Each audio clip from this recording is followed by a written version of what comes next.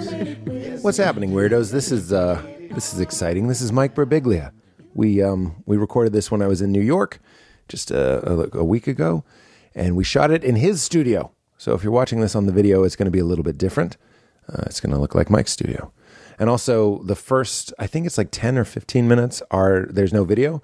So on YouTube, it'll be whatever Joe throws up there, but the video will kick in about 10 or 15 minutes into the conversation. So if you only want to see it, you can skip ahead to that, but you can listen to it the whole way through. So happy you guys are here. Not much to say up top. My Netflix special, I Am Not For Everyone, is available now. We have new Batman videos on my YouTube channel, which is at Pete Holmes. Hope you guys like those. And tour tickets are at PeteHolmes.com. All that stuff. Pretty easy stuff. Pretty easy. This episode is brought to us by one of my absolute favorite Pete's picks in the world, which is Modern Mammals, which is, what is it? I can basically say this in 5 seconds. Modern Mammals is a shampoo that's like not a shampoo, because when you wash your hair with shampoo, your hair looks like shit. It looks like absolute shit. It looks like a bale of hay that you put in the dryer and then you stapled to your head. It looks terrible. My whole life, I didn't wash my hair when I wanted my hair to look good. Modern Mammals comes in. I don't know how they did it. They developed this new formula. It's kind of like mud. You rub it in your hands. It smells great. Rub it through your hair and you rinse it out. It cleans it. So we're talking comb, brush, goes right through. Feels great, looks great, but it looks great. That's the key, is it looks like I washed my hair yesterday. It's fucking nuts. I wash my hair now before I go on TV. Like I did the talk this week, wash my hair before I go on the talk. What is going on? They figured it out. It's shampoo that cleans your hair, but makes it look like you didn't wash your hair with shampoo.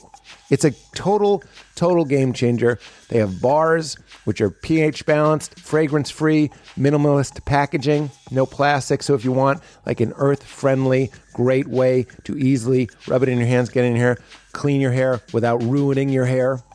Or they have it in the more traditional kind of shampoo style goo that, goo, shampoo is goo. I like that one too. It is incredible. If you want the wave, it gives your hair that this swoosh. I don't put any product in it. I just wash it with Modern Mammals. 30 seconds to perfect hair. I fucking love it. It's a game changer. Over 40,000 guys have switched to this instead of traditional shampoo. You got to see the reviews.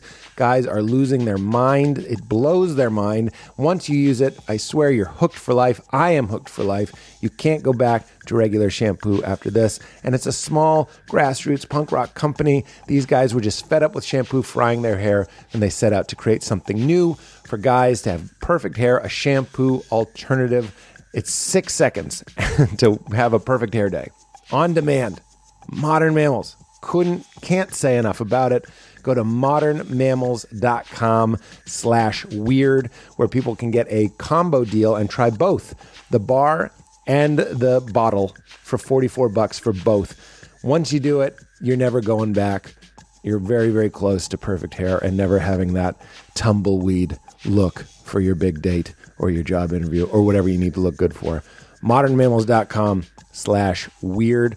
Also, of course, I'm wearing them right now. I only wear them. The Perfect Jean. I wore them for my Netflix special, The Perfect Jean, because they look perfect, but they also feel perfect. I like stretchy pants, but these are stretchy pants that don't look like stretchy pants. In fact, they don't even really... They do feel like stretchy pants, but you don't feel like you're wearing yoga pants or PJ pants. But they're kind of somewhere in the middle there, meaning it's 2% spandex, 2.5% rayon, although they have a new 99% cotton version, which are dope. They also make khaki jeans, like khaki jeans. They have it. They have you covered. They have your lower half covered, and they stretch. I don't know why we're not wearing these pants. These pants are total game changers. They give you extra room so your nuts aren't crushed. Your nuts ain't crushed. And they provide the only true home for your bone. They're also incredibly well crafted. The colors are awesome. They're basically high-end designer jeans that feel as comfortable as a baby's butt. You might even forget you're wearing pants. I love them. I did a complete overhaul. The Perfect Jean has changed my jean game. They look incredible and they're comfortable enough to sleep in. I have. I have slept in them. And they're not just fucking cotton khakis. If you want khakis, you get the khaki colored ones. Look dressy, fucking great. And spare your nuts, everybody. Spare your nuts. The perfect jean for the perfectly imperfect men. 20% off when you use code WEIRDO at checkout. Liberate your lower limbs with the one and only perfect jean. Whether you're working with lemons or lentils, a 3-leaf clover, or a big old honkin' eggplant, the perfect jean has got you covered. Take a peek at theperfectjean.nyc. That's theperfectjean.nyc. Use code WEIRDO for 20% off at checkout, and thank me later. Modern Mammal's Perfect Jean, 2 standards. Get them both. Get them for someone you love this holiday season. Pretty much any man that washes his hair and wants to look good, or wears jeans and wants to look and feel good, Modern Mammal's Perfect Jean. Boom. Thank me later. All right, enjoy my chat with the wonderful Mike Birbiglia, whose new special, The Old Man in the Pool, will be or is available. I should have looked that up. It either will be or is available. I'm pretty sure it is available on Netflix.com, the website. It's incredible. I've seen it several times. Check it out. Check out everything Mike does. Check out his podcast, Working It Out. He's so good. And one of my dearest friends. We make fun of each other a lot in this podcast, but know that that's out of love. And don't forget to get into it. Well, let me start by saying we had a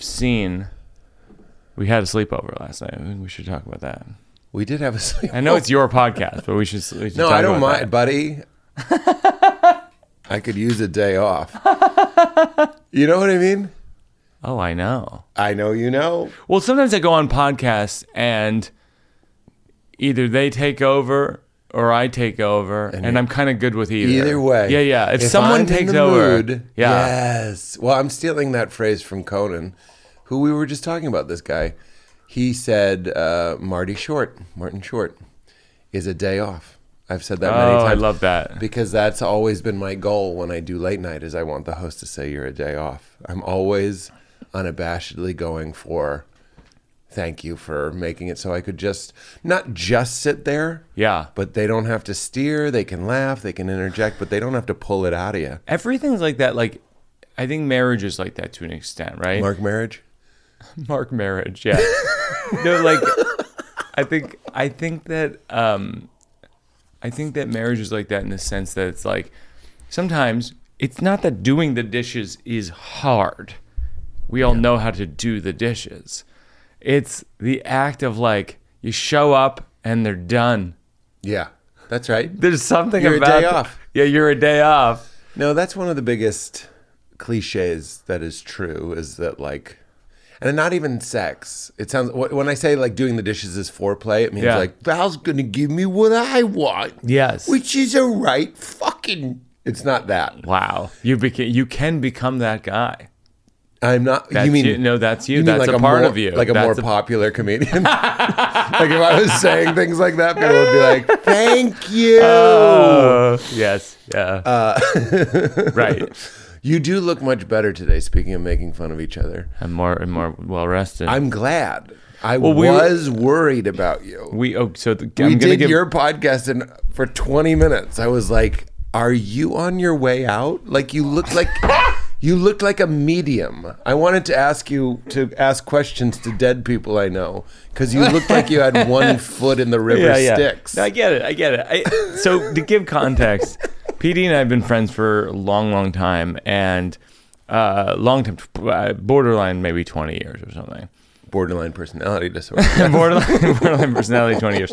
And then we've been on each other's podcasts a lot. And so he's on new Working It Out.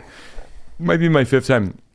So today I'm on You Made It Weird, but yesterday we recorded him on Working It Out, and there's great jokes on there that are new jokes for Working Out. Yeah. Listen to that. But we met on a Sunday because you're on tour. Yeah. And I just done DC and I came in on Sunday, and you're not used to recording on Sunday. So you came in looking like, you look squashed. Yeah. I looked like something bad. was wrong. And I looked I felt juiced. Like I had been working like, you know, I had done shows the night prior. So when we were recording, I had been on stage like 12 hours earlier. Yes. Or maybe less. So I felt like virile and ready to go. And you looked like I was interrupting a family man's Sunday. Yes. So you saw Family Mike, and then you slept over our house. And I saw Morning Mike. And I said, this is key. I'm glad you're good. This is good. This is worth mentioning. I saw you. I was on your little outdoor area. Yeah. And I saw you through the glass getting coffee or, you know, shuffling around. Yeah. In basically, you know, those slippers that are bare feet. Yeah. You didn't have those on, but that was the vibe. Yeah. Yep. And I was like, oh my God, Mike is you know me in the morning comedian. Yeah. And we do. Yes. Like, what element does a comic let you into their life? Seinfeld, he had you over for dinner maybe or lunch? No, I never had No, I don't mean literally. I mean like his audience knows him in a suit. Oh, okay. You know what I mean? I follow We the metaphor. know you getting an Eggo out of the toaster. Oh, Like, that's what you're saying? That's what I'm saying. Oh, I didn't even follow that. I'm when saying you were saying that before. It's kind of an indication of the intimacy level. Yeah. You go like, I'm a little tired. I'm a little raw. Right. Like, and I just need to kind of tell somebody I'm enjoying this. this story. I'm enjoying this impression. What's funny is you talk that way off stage too. We had dinner last night, and every once in a while, we're all kind of performing because it was a bunch of performers. I don't mean it as a bad thing. Yeah. But it'd come back to you and you'd be like, no, I know. And I'm like, wow. And then you'd tell this great, you had dinner with Marty Short. We're back. Yeah. What happened? Tell me about a dinner with Marty Short. We'll ask you about Old Man in the Pool, which premieres on Netflix. Yeah. And thank you. And thanks for, you probably saw Old Man in the Pool. Of course I did. 2 or 3 times probably. Of course I did. Yeah. I loved it. And it was fantastic. And there's a drawing of the set design, which I really appreciated. Oh. You're just so deliberate. Like, I feel like I'm out there. I'm a patch of wild growing Irish moss that every once in a while I'm like, look at that. It really looks beautiful. And you're out there making us all look dumb because you got like a bonsai tree and you're trimming it and you're putting clean white stones at the base. That's what I mean by the set design and the light design. The lights shift. And I'm sitting in the crowd going like, what the fuck? And you know what? Can I also give you another compliment? Oh, please. When we were, I was about to discredit myself and just be like, that was Seth Barish and Beowulf Barrett and Hannah and Aaron and all these designers. That's what all the curators do. They go, but I asked someone to do it. Yeah. Shut up. You still asked someone to do it. Right. You got help? Right. I'm not asking for help. And that was the other thing when we were doing bits. And I'm just so privileged to be your friend, is that I would tell you, like I'm working on a joke about thinking about getting a vasectomy. This is not a spoiler. You should still listen to Working It Out. It's great. But like you always, and in your own work, go towards the real thing. And I'm saying like, oh, having a child is so much harder than I thought. And then I had some funny vasectomy jokes. And you're like, no, talk about that. You know, like why, you're like, how it's so hard. Yeah, that's the secret. Yeah. And I know we've said this every time we talk, but like, what is the secret? Both of us tear up.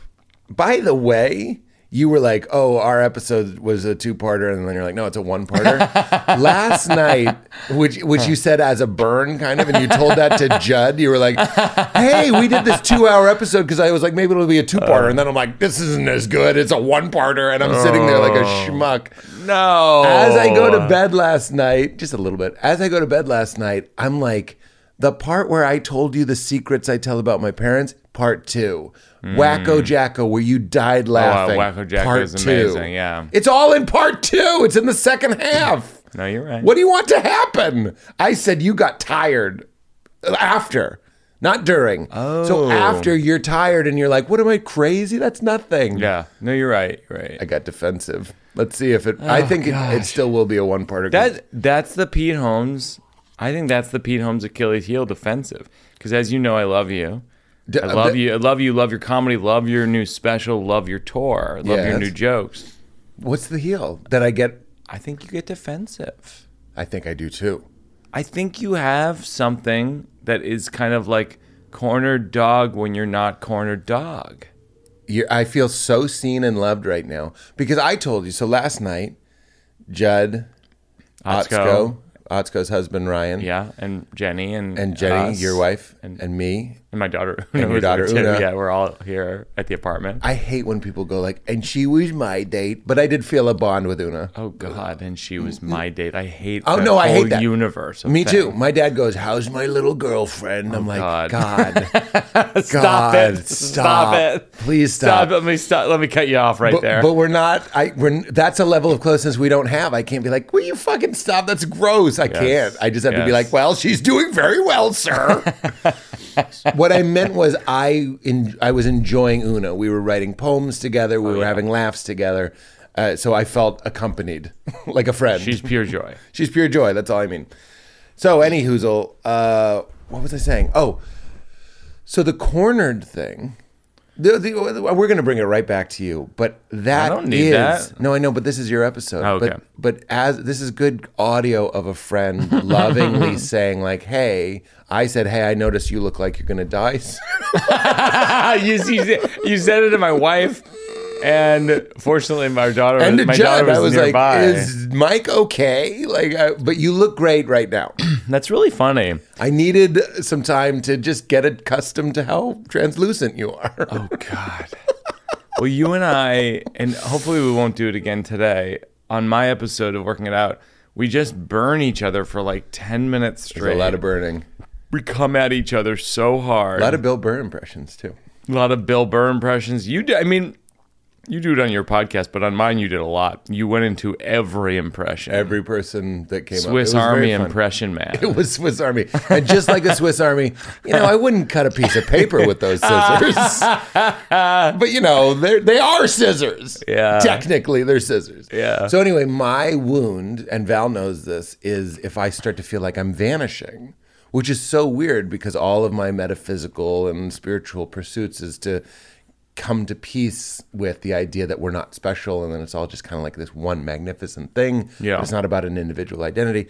But if you start taking away my individual identity against my will, so this will happen sometimes with dinner parties with Val, and it was happening a little bit last night where it was me, you, and Judd and Jenny, and I know my place in that. And then two new people come who are wonderful, and I actually really want them to like me. Yeah. And so it's just different. It brings me back to junior high and that defensiveness that you hear when I say, that's in the second part that you're saying needs to be cut. That's in the second part. I'm grateful for it. I'm going to put this to you too. My wound is also my strength. Yeah. The thing that is our downfall is all the other side of it is the pointy spear that we use to get through the cobwebs. So two things to unpack from this. One is... I'm sorry, I'm not done talking. Oh, okay. I'm just kidding. I was talking so much. It was too much. Please. So a couple things to unpack. One is I had you over and you really, to your credit, you went out of your way to come from DC up to New York. I was like, I saw your tour schedule. You're one of the favorite all-time Working It Out guests of all time. People email me about it. People message in the comments on Instagram. They're all me with fake emails. Phil Speed Gnomes. At Gmail. Well, Speed Gnomes wants you back. I mean, do you know him? Speed Homes at Hotmail. Sneet Poems at gmail.com. Sneet Poems 102 at Gmail? No, so it's a commonly, and people will literally come to my shows and say, I love it when you and Pete Holmes spar. And so, I mean, we spar because we're not sparrers. Yeah. We're people who don't really spar with other people. Guys that usually hold the bucket for the boxer to spit in. It's like, what if they fought? Yes, exactly. What if they? That's what it is. No, that's great. So people are like, when's that again?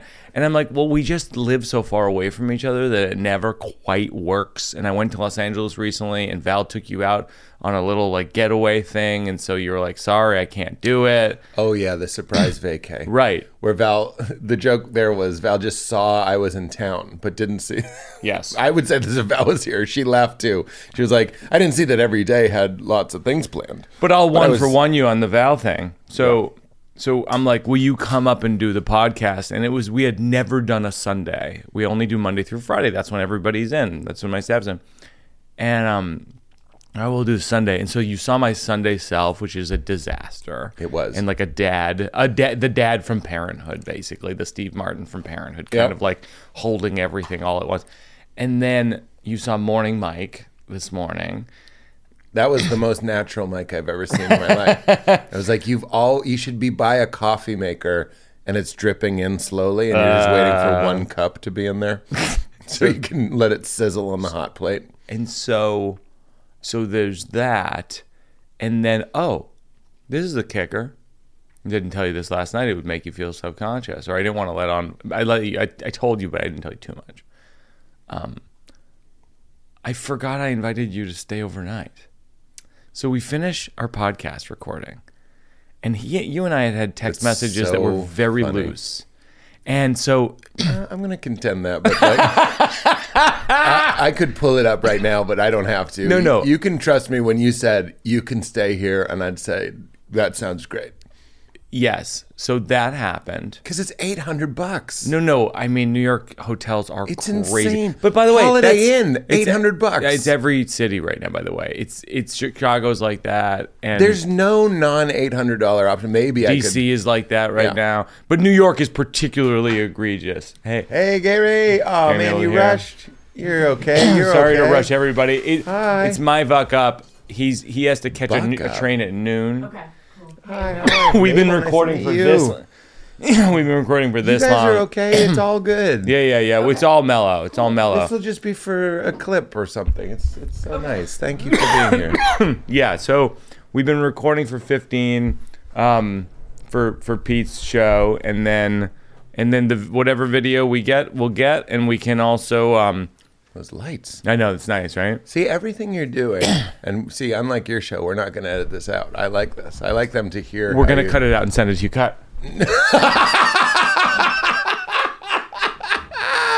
We're going to send it to you cut is such a funny.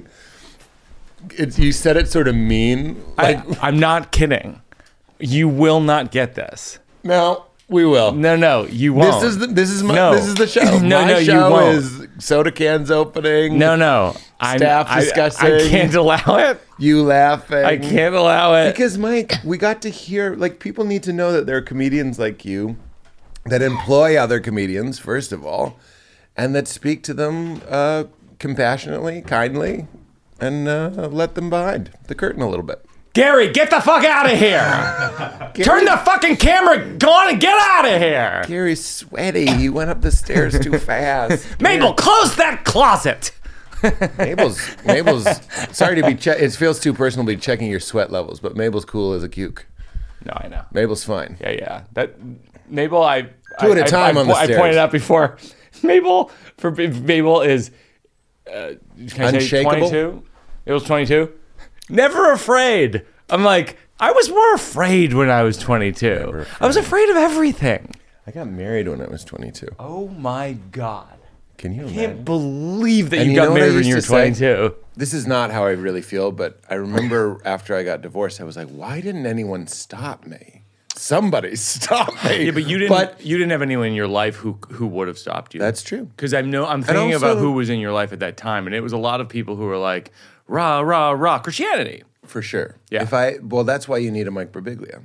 Well, yeah, that's why you need a friend that goes, you are, in fact, the consummate friend that goes, what are you doing? That's why even roasting you that you looked unwell. Oh, yeah. That's me. So Gary and Mabel, you guys missed yesterday on the podcast, or Gary didn't. That I was concerned for Mike. But what literally was like, "Are what you okay?" service am I to my? I know Mabel's like, "Thank you." Someone said it. See, you guys are all like the frog getting slowly boiled. I walk in and I jump out of the hot water and I go, "Mike's not good." I'm going to speak to the camera and say we're on Pete Holmes. You Made It Weird. I'm Mike Birbiglia. You look like you only eat honeycomb cereal. Okay, this will make no sense in this context. I'm trying to set up your video for your YouTube channel. Brought to us by honeycomb cereal based on your complexion. This is You Made It Weird. I'm Mike Birbiglia. I'm the guest. The video today is only from now until the end. The audio, you can listen to the first 15 minutes on any Apple podcast, anywhere you listen to You Made It Weird. I like when people say wherever you find podcasts. Wherever like you they don't find know. podcasts, yeah. I don't know. Sometimes I say whomever you find your podcasts. But here on YouTube.com, you can watch the last 40 minutes, which is not bad. The first 20 wasn't that great. I'm just kidding. I liked it. See, that's something I feel like you would say. The last 50. 50. I think so.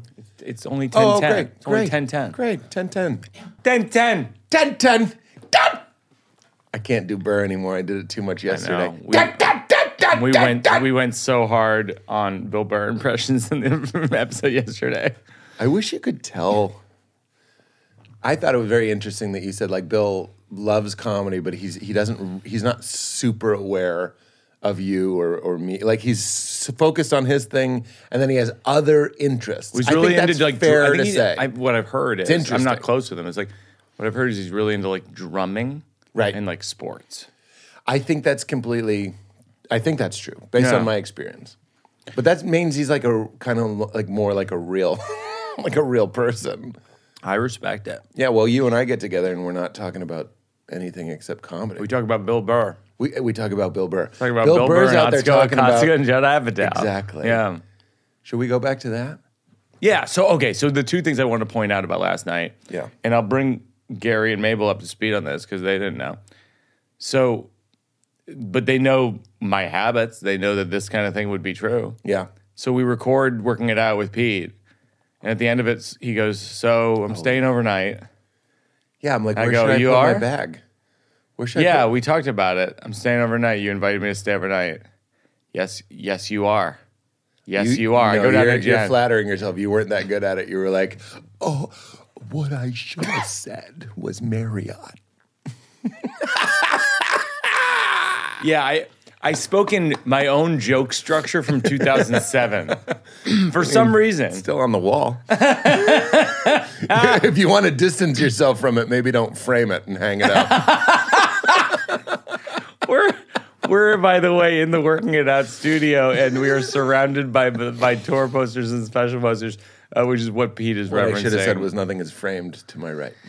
So didn't know I was staying. I didn't know, and then I went down to Jen, and I go, okay, so Pete I offered to have him stay overnight, so he's staying overnight, and she goes, where? And I go, I don't know yet.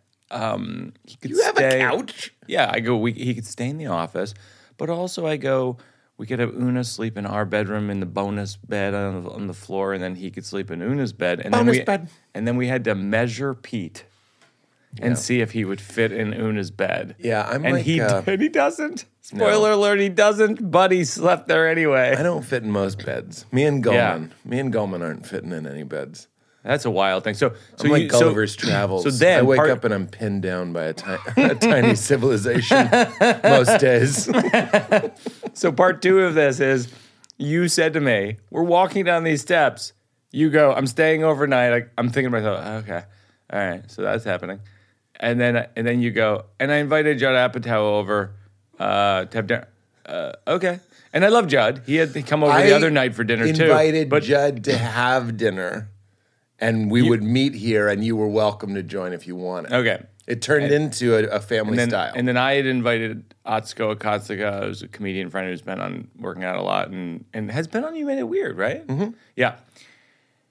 And her husband, Ryan. So then all of a sudden it became like 7 people at a dinner party. And a sleepover. So it was dinner party, sleepover. And it was, I think Gary and Mabel relate to this. And the difference between, and I think this could be a bit, a 5-person dinner party and a 7-person dinner party, all of a sudden, totally different. That's exactly what I'm saying. And this is a bit, by the way. I don't even know what the jokes are, but you know it's a mark my words. It's like you steal that bit or I steal that bit and put it on stage, and that thing will work. People know. People know. You got 5 people. It's civil. Yeah. Seven people somehow 7, you're taking shifts. Well, somehow you're at There's the WWE. shifts. You're at like a monster truck. No, you're watching convention. different constellations of 3 momentarily take the focus. And you know what else happens with 7 that wasn't happening with 5? Lulls. Yeah. And they've timed it. Yeah, Psychologists have done studies. Yeah. Every 7 minutes, we would just be like, yeah. Here's the other one, and Ryan will be comfortable with me saying this because we're close friends. So I say to Atsuko, I go, so Atsuko, I want you to talk to Una because some of the boys at school they chase her around. Like, did you have that as a kid? She starts answering. As she's answering, Ryan starts talking to me on my right. yeah. So Atsuko's on my left. I go, no, did you just what? What are you doing? Yeah. I just had about something else. About something else. Totally different thing. Yeah. They're like, we got to keep these conversations under control. Buddy, There's only 7 of us here. Come on. But it is over the limit. It's over the limit. See, I'll start to vanish. What is the limit? Let's establish 5. a limit. Gary, Mabel, what do you think? What's the right amount of people, Gary? I like 4 to 5. Gary 4 to says 4 5. to 5. Mabel. 4 to 5. 4 to Mabel 5. says 4 to 5. I think 7. you're right. You know why? Because in 7, this happened when you said that the boys won't stop chasing Una. I had a response. I'm sure Jen had a response. Yeah. I'm sure Atsuko had a response. Held your fire. Ryan had a response. So you hold it. Yeah. And now you have conversation kind of, you're backed up, but you're waiting. And by the time the window opens, it's too late. And that's what a lull is. That's what good. a lull is. That's a good you bit. Go, Bring it on working out. forget it. Bring it on working out. We're on working it out, baby. I know. This is a crossover episode. This is like it's like when Alf walks into Cheers. Hey, Sam Malone, kill me. You're right. This is a crossover. This is when the critic was on The Simpsons. Yep. It stinks. I never saw that, but The critic? I believe you. Critic was great. Anyway, we're 2 comics, and you guys are comics as well, right? You got into this because you were like, let's clean up the hedge maze Okay. of conversation, of parties. Right. People think it's narcissism. It's not. It's Right. a relief for everybody. Yes. I'll talk. I know. I'll talk. I know that you feel that way. You do too. We all know that you No, feel you that do way. too. No. It's compassionate. How I'll dare think you? of an How dare you interesting do hour. you do too as an insult? You do too. You just got you do too. You just do got too. you do too. You Because do you do too. too. It's nice. Look, when I started, there was a lot more ego in it. It was like, finally, I'm going to get the attention that I deserve. Yeah, sure. I swear I feel more in touch with this was nice of me to think of something we could all enjoy. Just Yeah. like a song. You know what I mean? You Okay. ever I work with Glenn Hansard. That man just wants everyone to have a good sing-song. He wants to have a good Yeah. sing-song, and he wants you to forget your troubles. As I get older, I'm more Hansard than I am 22-year-old Pete, who was getting married and doing stand-up comedy. Good combo. That's a good combo. You want to pursue the most difficult career path and also get Christian mingled? But let's bring the dinner party into the universe of stand-up comedy. Really similar. It's arguably, or you know what it's more like? It's more Tell like me. an improv scene. Well, that's why. 5 people or 7 people at a dinner party. It's an improv scene. You know what Old Holmes used to do? 2-man improv. You know why? Yeah. What am I going to stand? 2-prov. We talk about it here all the time. Chris Gethard and Tammy Sager are doing it right now. I'm going to stand on the back wall and watch you guys do a show? Fucking beat it. You know what you know what the problem with the Don't Think Twice guys are? Too many of them. Fucking beat it. They can't all shine. So Gethard's all, should I put drawings in my submission? Beat it. You should have been in every scene. No breaks. Then you become Keegan. You want to be Keegan? Do 2-man. Or 2-person, I should say. Like human. Oh, Petey, you're on fire this morning. All we needed, Gary, am I right about Pete? We just needed to get him some sleep. Oh my God. I did sleep about 12 hours last Wow. night. It was fucking great. You're a giant man. You're so giant that animal control might take you away by accident. Yeah. Those tennis ball nets. Yeah. Most days, my day ends when the tennis ball nets find If I me. saw you in an animal control truck driving by, I'd go, good work, fellas. Yes. I feel that. Yeah. You're a big guy. I'll steer it just because we don't have all the time in the world to Old Man in the Pool. Okay. And say that it's about death. That's right. Do you think a lot about death? Because yesterday, it didn't look like you do. Because I looked on the came verge in of death. like a man that was like, it'll be fine. Right. I'll just eat white bread and mayonnaise. Well, that's literally Nick Kroll's impression of me all the time. He'll just go, does anyone have mayonnaise? Like literally, all right. Wow. Yeah, that's what happens when you know someone since college. Their impression of you dates to like 1999. Does anybody have some mayonnaise?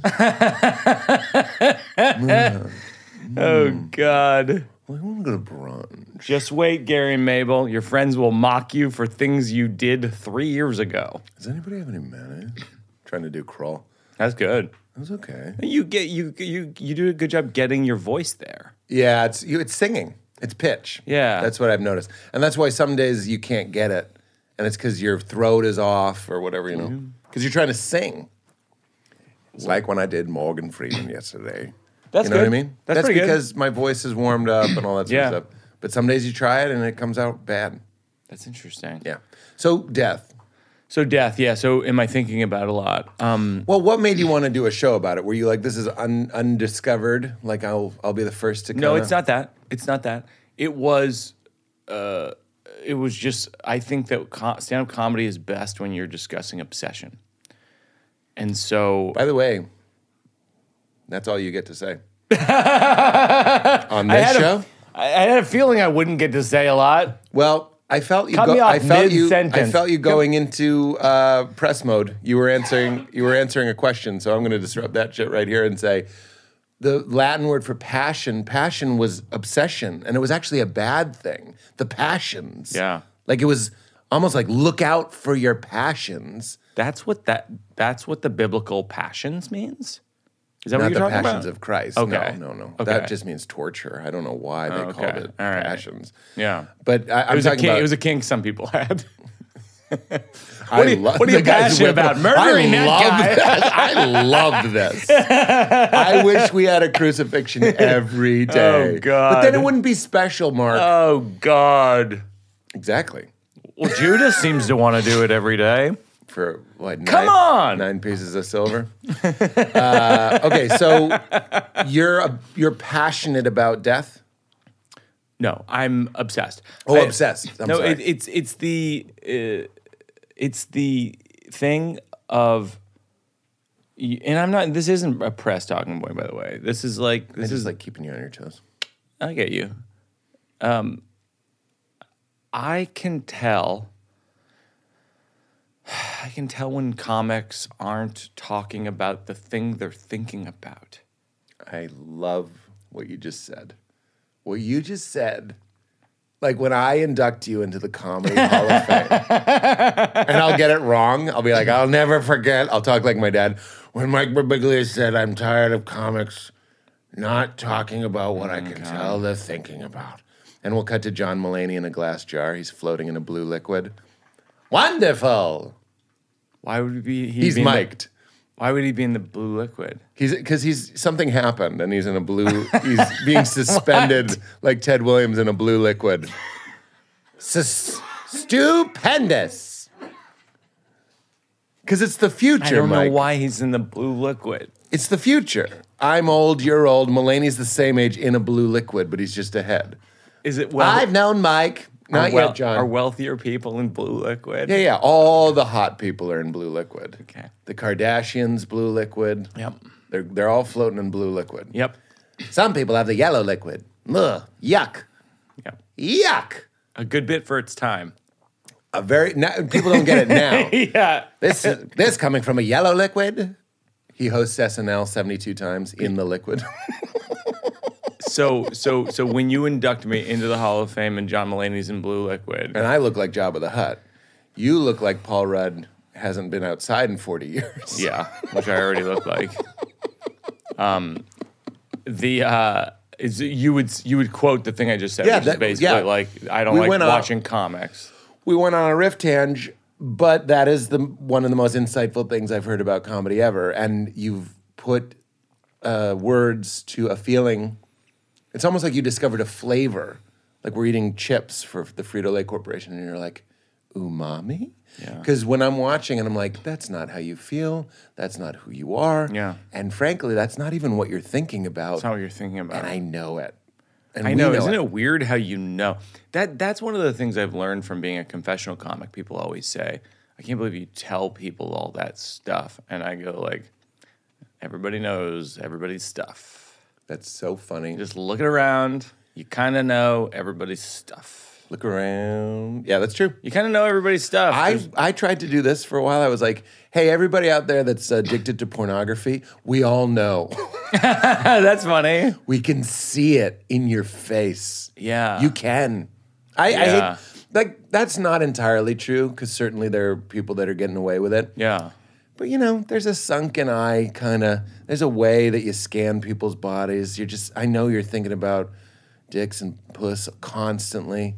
Everybody's just, you're like at a steakhouse and bodies are segmented like filet, rump. Yeah. Because all you do is look at two-dimensional images of hardcore pornography. Yeah. Yeah, that explains why this lunch is going so fucking weird. Beat it, Elliot. I just made that up. I don't know anyone named But Elliot. then you gave up pornography. I try. I'm light on myself. If I have a little, I'm not rough. I remember you did a while back, though. I remember you talking to you about it. You were like, I gave up pornography, I gave up this, I gave up this, I gave up this. Well, it's what I'm talking about. Yeah, I was always admiring of that, though, that you had this kind of self-improvement focus. Well, I do. We talked about that this morning as Yeah. I was taking my element and drinking my fiber and all this stuff. I was like, there is a latent Christian, I'm impure, so I need to like fix myself. Oh my God, yes. Right? That's what you were talking about, yeah. So that's in there. That's certainly the self. Wait, when I was pretending to listen, that's what you were talking about? Yeah. And by pretending to listen, you mean the synapses behind your eyeballs hadn't yet been found. Like the first 30 minutes of your day, just like... Yeah, I just couldn't put words to it. You look like tapioca in the microwave. But then you finally came to.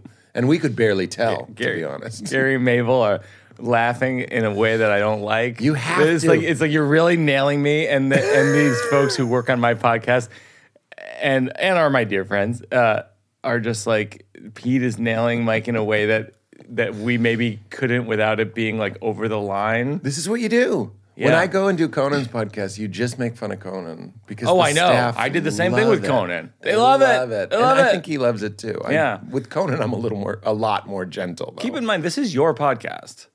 Yeah, it doesn't feel like it. It doesn't feel like it because we did yours and you did interview me, and I'm allowing you to interview me, and I shouldn't. Okay. But I do forget what we're talking about. This show is sponsored by BetterHelp. I love BetterHelp. I love therapy. We talk about it a lot and how it's changed my life, and especially at the end of the year. The holidays can be a really tricky time for me personally, and it's been super helpful to talk to a professional in the past, and still is, when I'm feeling those holiday blues. It's kind of weird when everybody else is so happy and you need to vent some stuff. But it's more than venting. Talking to a professional is greater than the sum of its parts. It seems like you're just talking to somebody, but something magical is happening that can be really transformative and healing. This time of year can be a lot. It's natural to feel some sadness or anxiety about it, but adding something new and positive to your life can counteract some of those feelings, and therapy can be a bright spot amid all of the stress and change. Something to look forward to make you feel grounded, and to give you the tools to manage everything going on. It helps with family stuff. It helps with boundaries, work stuff, obviously relationships, and all different types of feelings. Talking about it helps. It helps so much. So if you're thinking about starting therapy, give BetterHelp a try. It couldn't be easier. It's entirely online, designed to be convenient, flexible, and suited to your schedule. You just fill out a brief questionnaire to get matched with a licensed therapist. You can even switch therapists at any time for no additional charge. So do something new, something positive, feel grounded, and get to work on yourself. Trust me, it helps. Find your bright spot this season with BetterHelp. Visit betterhelp.com/weirdo today to get 10% off your first month. That's BetterHelp, HELP.com/weirdo for 10% off. Give yourself a little extra boost this holiday season. Also, we're brought to us by our friends at Ritual, the best and only multivitamin that I've ever taken that I actually take and feel ready to start my day. I talk to so many people about vitamins and they all kind of poo-poo it, like you just pee it out. You know, when you take a multivitamin and your pee is just green and you're like, well, that appears to be all of the vitamins I just took. Ritual has figured it out. Not only is it completely traceable, it's allergen-free, it's got a minty taste, which I really enjoy, and can fill the gaps in a normal diet. It can fill those gaps. I can speak to that from my own visits to my doctor. Filling gaps really helps. You don't pee it out because it's got a delayed release. It waits until it's in your large intestine where they can actually be absorbed and get into you. So the delayed release takes care of that predator blood situation. Plus, I do a lot of fasting. If you've ever taken zinc on an empty stomach, you know it'll make you barf. It's your stomach does not want it. The delayed release takes care of that. Ritual is the perfect multivitamin to take when you're fasting. First of all, to get some of those nutrients in you while you're not eating, but it also won't upset your stomach. It's specifically developed multivitamin with key high-quality nutrients in a bioavailable form that are clean. Ritual is a new type of 2-a-day, helping support a healthy heart with omega-3 DHA, to normal muscle function, to normal immune function with vitamin D3. This small step can have a major impact. It's traceable, it's vegan-friendly, non-GMO, sugar-free, gluten-free, major allergen-free, and as I said, delayed release, designed to make it gentle on an empty stomach, and it even has a minty essence, which makes it fun and a pleasure to take. Essential for Men is a quality multivitamin from a company you can actually trust. And get this, Ritual is offering Weirdos 30% off your first month. During your first month, visit ritual.com/weird to start Ritual or add Essential for Men to your subscription today. That's ritual.com/weird. Do something to support the show. Do something to support your body. BetterHelp, Ritual, get into it. All right, let's get back to Mike Birbiglia. I'm one of those people. I have a friend who, but also this ties into death. For sure. Go ahead, tell me. So in other words, like you were saying, like why do you talk about why did you start talking about death? I started working on this special like 4 years ago. Yeah, and it was just an obsession. It was what I was interested in. I'm sure you find this with bits. The fear I had one fear, which is, oh, this might be too close to home for people who are dealing with death right now. Yeah. Their parents just died, their friend just died, whatever it is. And actually, those are the people who need it. I was just going to say, too close to home? You mean there's people in the home? Yeah. You'd like some people in the home. Yeah. The American strategy on death is like, go in that shack that's on that cliff and just be there alone. There's no heat. There's no furniture. Just go sit in there for a while. Yeah. Or maybe stand. It would be better if you stand Blair Witch style. That's our strategy with death. And if you're talking, buddy, you're talking to somebody who's recently cut like 20 minutes of death stuff from my new hour. Really? Yeah. And a lot of it. Why? No, 20 stayed though. It's just, it was too much. Okay. It's all you were talking But about. like, I wanted to talk about it. I saw a man who was like a second father to me just died. And it's like, let's talk about it. Let's get into it. But I know crowds don't want to.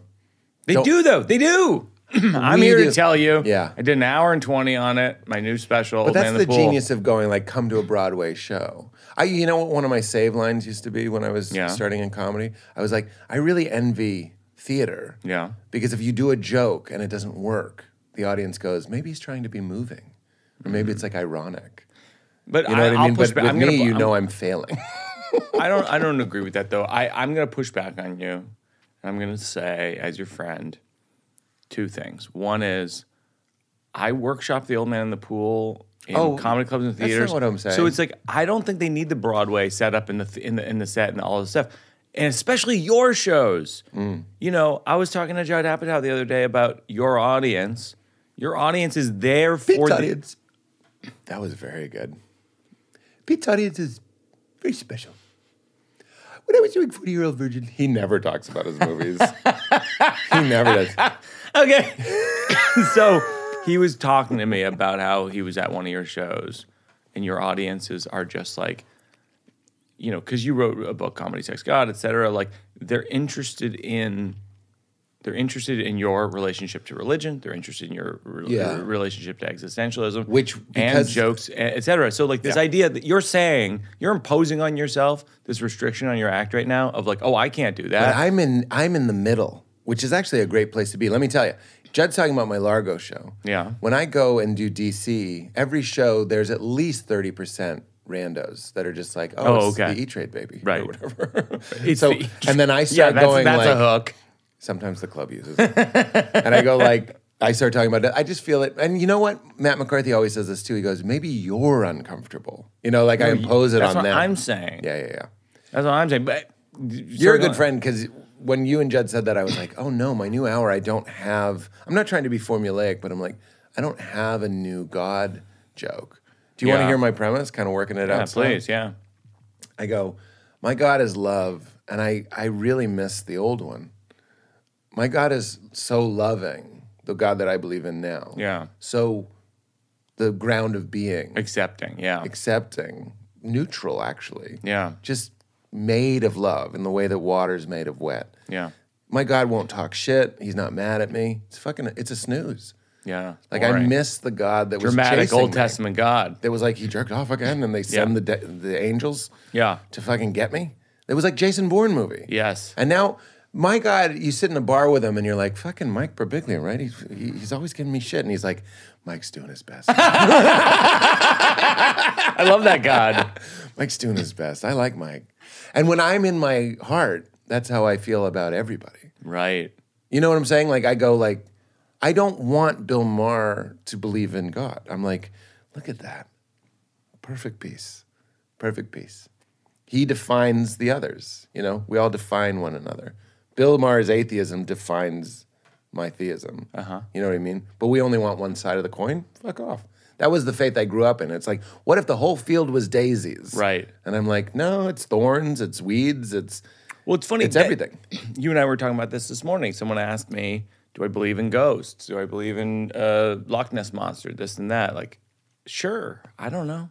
Yeah. Like, that's my answer to like, anything that is outside of the parameters of the thing that culture believes in as an accepted, I just go like, if 5 people came up to me and they say, I just saw a monster, it's 100 feet tall, I wouldn't go, no, you didn't. I'd go like, tell me more about that. Yeah. I didn't see that, but I don't think that you have a motivation to come over to me and tell me there's a 100-foot monster. Yeah. Why would you do that? Yeah. I love that. Because you know what I feel when I hear that is there's a certain humility when you recognize that consciousness, awareness that's looking at your eyes right now. It's like how do you know what you're hearing? Because you are aware. Yeah. Right? So that is a miracle. And I've said this a million times, but it's almost over. I think it's so funny that we're like pens. It's almost over. That's what I always warn people. I'm like, if it sounds like I'm repeating myself, at least I'm almost done. Oh God. It's like we're magical pens filled with this miraculous fluid. However you want to picture this, it could be golden and molten. It's amazing. It's blinding light. Yeah. And so many of us use that ink to write, this is bullshit, which is so funny. Oh, I love that. The mechanism this is great. with which you that are yours? determining. Of course it is. Yeah, and you're telling me you're not saying that on stage? Oh, you think that's a bit? Yes. Give me that pen. Are you kidding me? Come on. What are we doing? All right, so we have Mike's doing his best. We had Jason Bourne. I heard Mabel laugh at that. And Magic Pen. Magic Pen. This is bullshit. But that what you're saying is, it's kind of what I've said in another bit. It's like nothing really makes sense. So like, why would anything be any weirder than this? Every time I wake up in the night to pee, I go, oh, right. I'm in this. Mm. Like, what?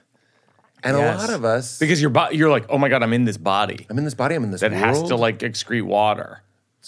And you know what I say most times when I pee? I go, in this dream, you can pee. That's funny. Because in your dreams... That's a good bit too, by the way. In this dream, you can pee. You're one of these people, Mulaney's like this too. When I first met Mulaney... Brilliant! God. Floating in the Barbasol. I love it. Oh my God. I'm being preserved. Oh my God. Sarah Sherman did an impression of Mulaney on SNL the other night. That was very, very funny. We watched it. Yeah. As a very, group. Very funny. I hope Sarah Squirm. She goes by both. Oh. Squirm's her stage name. Sherman's her real name. Oh, I didn't know. I've only known her as Squirm. Sarah Sherman would be happy to know that me, Judd, Otsko, you, not that we're special, but like anybody that can a bunch of comics put on a YouTube and just play it and kill. Yeah, and it killed in the room. Yeah. But I'm sorry, you were saying I cut you off. No, I said you can pee in this dream. Oh yeah, I would do that as a bit. Oh, the reason I brought up Mulaney is when I first met Mulaney, he's one of those people where half the things he says when I'm with him, I go, do you have that in the act? And he goes, no. Yeah. We write it down. And then he'll literally take out his phone and be like, dun, dun, dun. Yeah. Okay. Like he's unaware of how funny he is all the time. It's like the sink is leaking comedy. Yeah. In fact, that was the image I had. He's like Willy Wonka in a candy factory. I know it's chocolate factory, but I'm picturing candy. He's the real deal, and from jump, I've known him since he was like. I've known him since he was like 21 years old. It's like, it just is a riot. Yeah, just is a riot of observations, and it honestly is. I think he can't shut his brain off. Yeah, he's like an insurrection of comedy. It's like it's involuntary. Yeah, like we can't stop it. Yeah. But you're like that in the sense that like I'm telling you like 4 things to write down. That's only I'm still skeptical, but yeah. Well, that's me literally withholding saying that 10 other times during this conversation. Oh, that's nice. I'm not. That's me being like the format of my podcast, working it out is working out bits, and me being like that's a bit. It's not even the format of yours. I'm like, I gotta tell you this. That's a bit. I'm sorry to interrupt. Well, this is what's interesting about going back to your brilliant thing that you said. Comics are often clearly not saying what they're actually thinking. Yeah. And feeling. One of the great things about podcasting, but also just friendship and conversation, and why you can't do this in a vacuum, and why we inherently don't trust comics that don't hang. Yeah. Never hang. Oh, that's interesting. And never hang. Never hang comics. You're in a rental car and they're not shooting the shit with you. I've had that. They're just on their phone or something, and you're like, "Oh my God, what are we doing?" Like, why would you talk about Aziz like that? Just kidding. I loved opening for you. It was the highlight of my life. I'm sorry, I have social anxiety. I can't talk to you in the car. I'm on my phone. The battery died 20 minutes ago. I'm looking at a black screen. No. Now I got a flip phone. Now I got a flip phone because it's a problem. Kanye. Oh my God. I can watch this all day. You're about to. Yeah, I can't exactly. Stop. But that, we know it's not created in a vacuum. So sometimes these conversations, and what's so great about your podcast, is you need someone from the outside, like a therapist. Yeah. That goes, you go to a marriage counselor, they're like a doctor, and they go, this is where the issue's in your pancreas. Yeah. And you didn't know.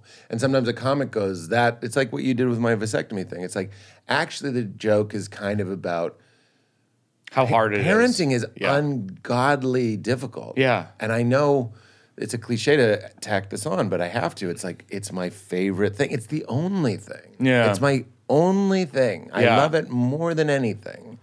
And Val and I sometimes look at each other like, it's like Saving Private Ryan. And I'm like, why did I turn down the cigarettes? Remember that moment? Yeah. He's like, they were giving out free cigarettes, and I said I don't smoke. It's like everybody smokes. Well, that's in war. that's the joke Jenny and I'll always say about Jenny and I worked on the New One special, which is also a book. It's called The New One. It's all, and if people don't know, because Edit that out.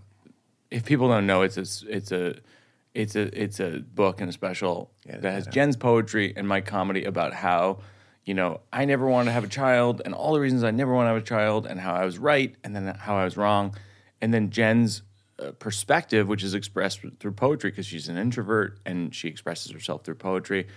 And it intertwines with that. And a lot of times people will ask us, how is Una, your daughter, going to feel about this? And we always say, like, she knows and she just doesn't even believe it's true because she can't imagine a universe where the person, where this completely doting father who's completely obsessed with every tennis stroke she takes and cartwheel she makes, would not want to have a child. She can't conceive of that. Right. Yeah.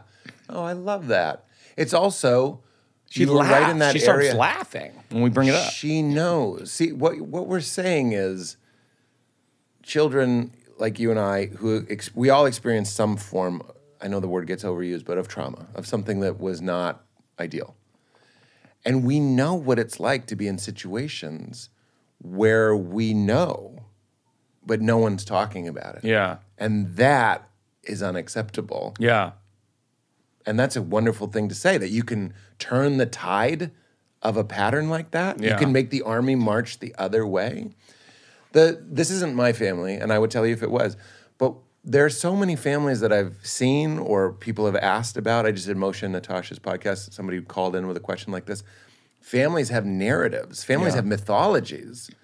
And when a new person comes in, like you marry somebody and they show up, sometimes they're like, they didn't get the script. Yeah. And they are like, is he having a third bottle of wine?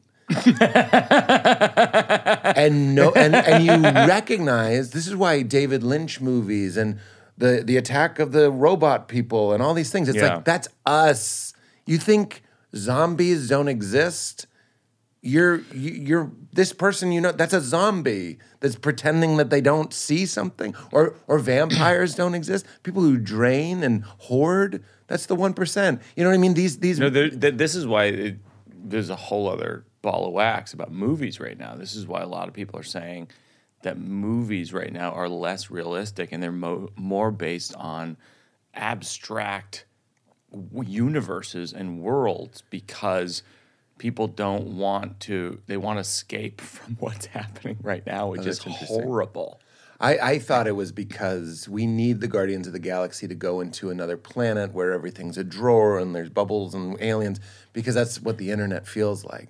See, I don't know which comes first, Leela being interested in Ninja Turtles and being introduced to violence, or Leela having like a Jungian archetype of violence, a propensity, a model of aggression that she's dreaming about, and she needs reflected back to her to interpret it and distance herself from it and process it. So which comes first, Raphael kicking Shredder or Leela kicking the shredder of a child? You know when you pick up your kid from school and you're like, oh, this is Lord of the Flies. You know what I mean? Like someone just took her ball and ran away. Oh, someone just sneezed on her hair. I'm like, this is like prison. Yeah. You know what I mean? So she has those feelings and she doesn't know what to do with them. She watches the Ninja Turtles and she's like, right, there's a force in me that can fight those aggressions, that can push them away. There's two things at war inside of us. So we're sort of lenient in that way. I'm not going to let her watch it, but like at the same point, why do grown-ups watch it? Right. Because you probably want to kill someone in your family and you don't know how you feel about that. Or whatever it might be. In your family, who is it that you want to kill? Not literally, but we all know what it's like. Who is it? I have dreams that I'm fighting my dad a lot. I mean, that's a dream. And sometimes it's my brother. I love these guys. I do. Yeah. I'm being real. Yeah, I and know. I wake up and I feel that like, what's going on? I had a dream the other night that I was hitting my brother with a set of car keys. I'm hitting him on the head. And I'm like, what was that?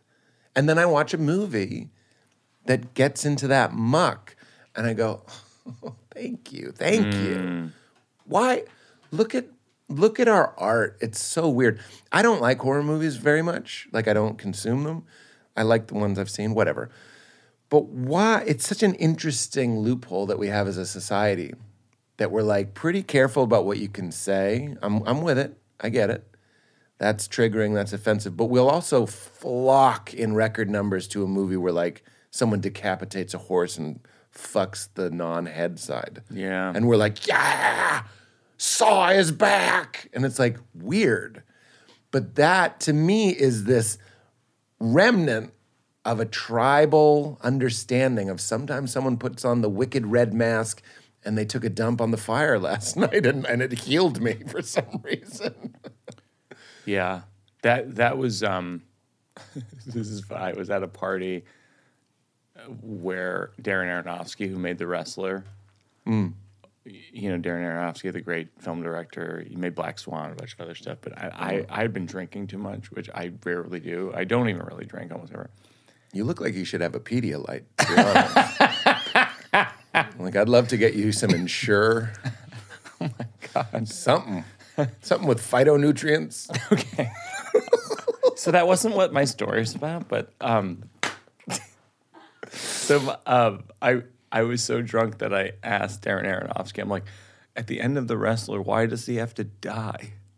And it's so, like, I think of myself as not the person who walks up to the director of The Wrestler and asks him a question that he doesn't really want to talk about. Yeah. But what did he say? Because he dies so that the audience can experience it but not have to live it. Precisely. And that's it. That's right. We want a third-person death. Yeah. That's what third-person death. You'll never see I don't think you'll see many movies. It's one of the reasons why The Sopranos was so jarring, because it was a first-person death. You know what I mean? It was from his perspective. It went black, and we hated that. Right. We want our deaths third person because that's what we want our own death to be. It's like Woody Allen. I'm not afraid of death. I just don't want to be there when it happens. We want to be a depersonalized observer of our own death. Like, I don't mind seeing Pete get hit by a bus, but to be in his head, like that's not fun. It's one of the reasons why VR is so jarring. That's with Old Man in the Pool. That was the goal, was to, how can we laugh about the thing that we're not laughing about in a way that doesn't feel contrived. That was my goal. I mean, there's like a handful of times in the show where I talk about people close to me dying, my family going through medical issues, near-death medical issues, my grandfather dying, etc. And it's like, I think that the thing that you're describing about horror movies and extreme things, it's the same appeal in a certain way. Is the reason why people like it is because they're going through the thing with me, and at the end they walk out and they're like, "Oh, I feel some gratitude about my existence right now." Every night I die, every morning I'm reborn is a nice one for me. Was that on like the back of like a cocktail napkin or something? You wouldn't know it because it wasn't on the back of a pack of ramen noodles that you put chicken powder on. What do you mean by that? And go, Jen, I had a good meal today. It was very lean, and I slurped it up. And I think the doctor says I have another couple weeks. Who is this an impression of? I ate some ramen noodles because I'm on a high-carb diet. But who's the impression of? I don't even get it. Not even doing you anymore. Because it takes too long to actually do you. It's too drawn out. Like, I want to do it, but I don't want to ruin the comedy. It takes too long. I'd slip into your voice, but I don't want to ruin the comedy. The burn you said of me on my podcast once is I'm like a podcast at half speed. Yeah, you are. You are a slow boy. But you know what? I get off stage and I go, oh, thank God I went slow. I'm always trying to go slower. You might want to take a note from me and go the other way. Just kidding. You're perfect. To end, we have to end? No, I'll tell you exactly what's going on. So You have like to get 5 to minutes. You have to get to the train station. It right now, by the way, it says 24 minutes, which means if you left at 11 in 10 minutes from now, you'd be there at 11:24. I scheduled the ride share. Okay. I won't say which one I used for fear that there's always some scam. You know what I mean? Of course. You don't know. Sometimes you go like, I just Amazon that. People are like, like Yes. I didn't yeah. know. No, I know. I didn't know. Yeah. We know, though. That's one of the things we know that we don't know. We all walk into apartments and it looks like they just moved in because there's so many Amazon boxes. Yeah, I think that's true. We're all just looking the other way on that. So we're an hour into this podcast. Is there any moment where I'm going to talk? You're very funny. Well, if we can Here, get one of those people can things just write that in you the- blow like a fire with to like encourage the flame, if we could stick that in you and maybe we could make you talk, reanimate you. So if people in the comments section of Apple Podcasts could just go right now and just say, why doesn't Pete Holmes let Mike Birbiglia talk? That would be really helpful. if Thank we're you so much. at my sore subjects, also say, why does he laugh at his own jokes? What are yours? What are yours? What gets your goat? Real quick, I interrupt and jive because I'm like, if you want to listen to a fucking stale-ass interview, listen to Mike Birbiglia on any other podcast. If you want information, go to Wikipedia. I'm sorry, what did you just say? What? What did you just say? What do you mean? Repeat what you just said. If you want like a straight-ahead interview with Mike Birbiglia, listen to any other podcast. But what do you get on this? Just you talking? Very good. When you were Ant-Man and you reanimated to a regular size, why didn't your liver grow back? Like you seem to not be processing toxins. Why didn't your liver grow back? What I'm saying is Cruel. it's a piece of conversation art. There you go. And I laugh at my own jokes. There you go. What? There you go. And then the other thing, why do I laugh at my own jokes? We were talking about this last night, how you said you had a friend who watched my special and were like, he laughs at his own Mabel's jokes. mom. Mabel's mom, which is fine. Which is fine. Can we keep it in? Yeah, All right. of Mabel's course. mom. Mabel's mom. Like What's your the, mom's like name? the special. Mabel Tracy. like the special. Mabel's mom said, like the special. Why does he laugh at his No, own it's fine. jokes? It's fine. And to Mabel's mom, Tracy, and to everyone who I hear the caring in there. You know what I mean? There's some care. There's some interest in comedy and what's good. Pull and that away, sure. just taste. Yeah, take that out. But I said to you, I go, I've tried it both ways. Yeah. And everything I'm Yeah. doing is to delight you. Everything. Oh, is that what it is? Nothing we can do? I don't think we're picking it up. These are unidirectional microphones. Okay. Yeah. Okay. So anyway, everything I do on stage is to delight you. It's all this benevolent trick to get us to a Right. joy place. You've done it and both I've ways. done it both ways. Yeah, you yeah. think I can't stop myself from laughing? I can. And I don't. Yeah. Because it's better if I do. Yeah. And I like doing it as well. So everybody There it is, wins. Tracy. There it is, Tracy. We dedicate this What to were you. you saying, though? You were about to... Oh, I was going to say this. All the teasing aside, I love you so much. I love you. That's how I thought we could close. Beautiful. No, I mean, like, if you wanted to say other nice things. Oh, that's my alarm. That's your alarm just went off to remind you to leave? Well, I have to go in 7 minutes. Okay. I set alarms. I set alarms on the Amtrak. You don't want to miss your stop. I love you. I love you, too. I think you're one of the greats. Aw. You're out there. You know what you are? You're Disney World. It's like curated. It's clean. It's nice. It's interesting. I don't want to be Disney World. No, I don't mean in every way. I'm just talking about the landscaping. Just the landscaping. Just the landscaping? Yeah. What the hell kind of compliment is that? I'm the That's rides. That's like saying you're like the Death Star. Just the engine. It's got a really good engine. No, when you're older and you go to Disneyland with your daughter, this is how I know I'm 44. I go, look at those trees. Those have been pruned. Oh my God. Those are nice. That takes effort. This one's full of down. Okay. Okay, we're good. We're good. We're all good. I love you, buddy. I love you too. And yeah. What? No, I think we're good. I think does that give you closure? How do you get closure at the end of your episode? You say keep it crispy. Oh, right. Okay, that. But, oh, yeah. We covered God stuff. I'm trying to think of the things in your podcast that we didn't get to. Oh, okay. You want a classic? Yeah. What's the time in your life you laughed harder than any other time you've ever laughed?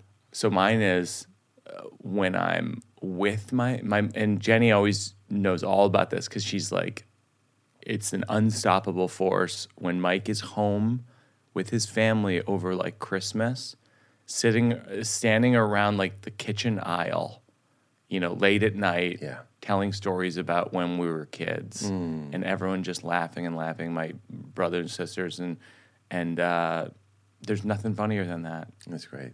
And so we gotta say keep it crispy, but I gotta have a way to say it. Well, this is what normally happens. I love that answer. What a beautiful answer. But I say we end the show with the guest saying keep it crispy. It doesn't mean anything. Would you say keep it crispy?